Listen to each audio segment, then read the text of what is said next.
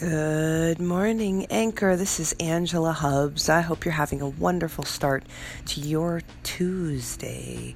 This is Take Back Your Morning Tuesday.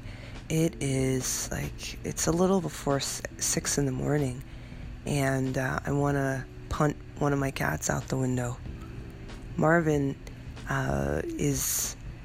he used to do this in New York too, but he's really gotten bad about crying during the night.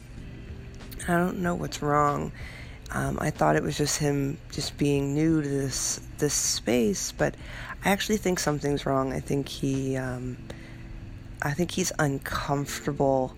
I think his skin hurts, which is why he cries. He'll go into the bathroom and he'll whine like it's an emergency.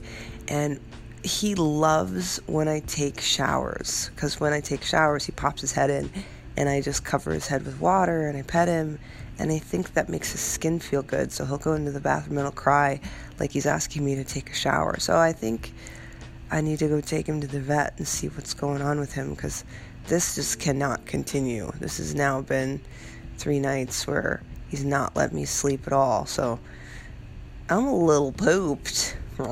And today is Tuesday, Take Back Your Morning Tuesday. So I'm up. I think I'm going to need to take a nap a little later, but I'm going to do some stuff and get up and work out a little bit and get myself going, and then probably pass out a little bit later. But anyway, as part of having a life you're excited about, we create what it is that we want. And sometimes there's consequences to getting what we want. Like, for instance, in this case, I really, really wanted my kitties back, and I wanted my home to have that kitty energy. And the consequence to that is I haven't slept through the night because of Marvin.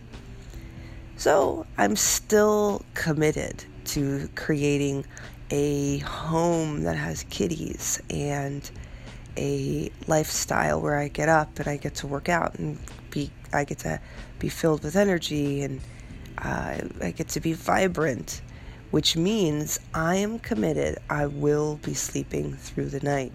I feel so bad for my stepbrother, but so I'm going to figure it out, and I'm going to make it exactly what it needs to be, and I'm going to figure out how to make Marvin happy so he doesn't have to cry through the night. So I wanted to share that with you.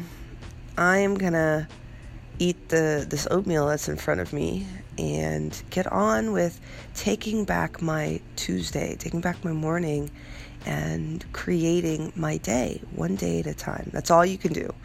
Today, this is all I got, is right now, today, this moment. So go take back your moment, and I will see you soon.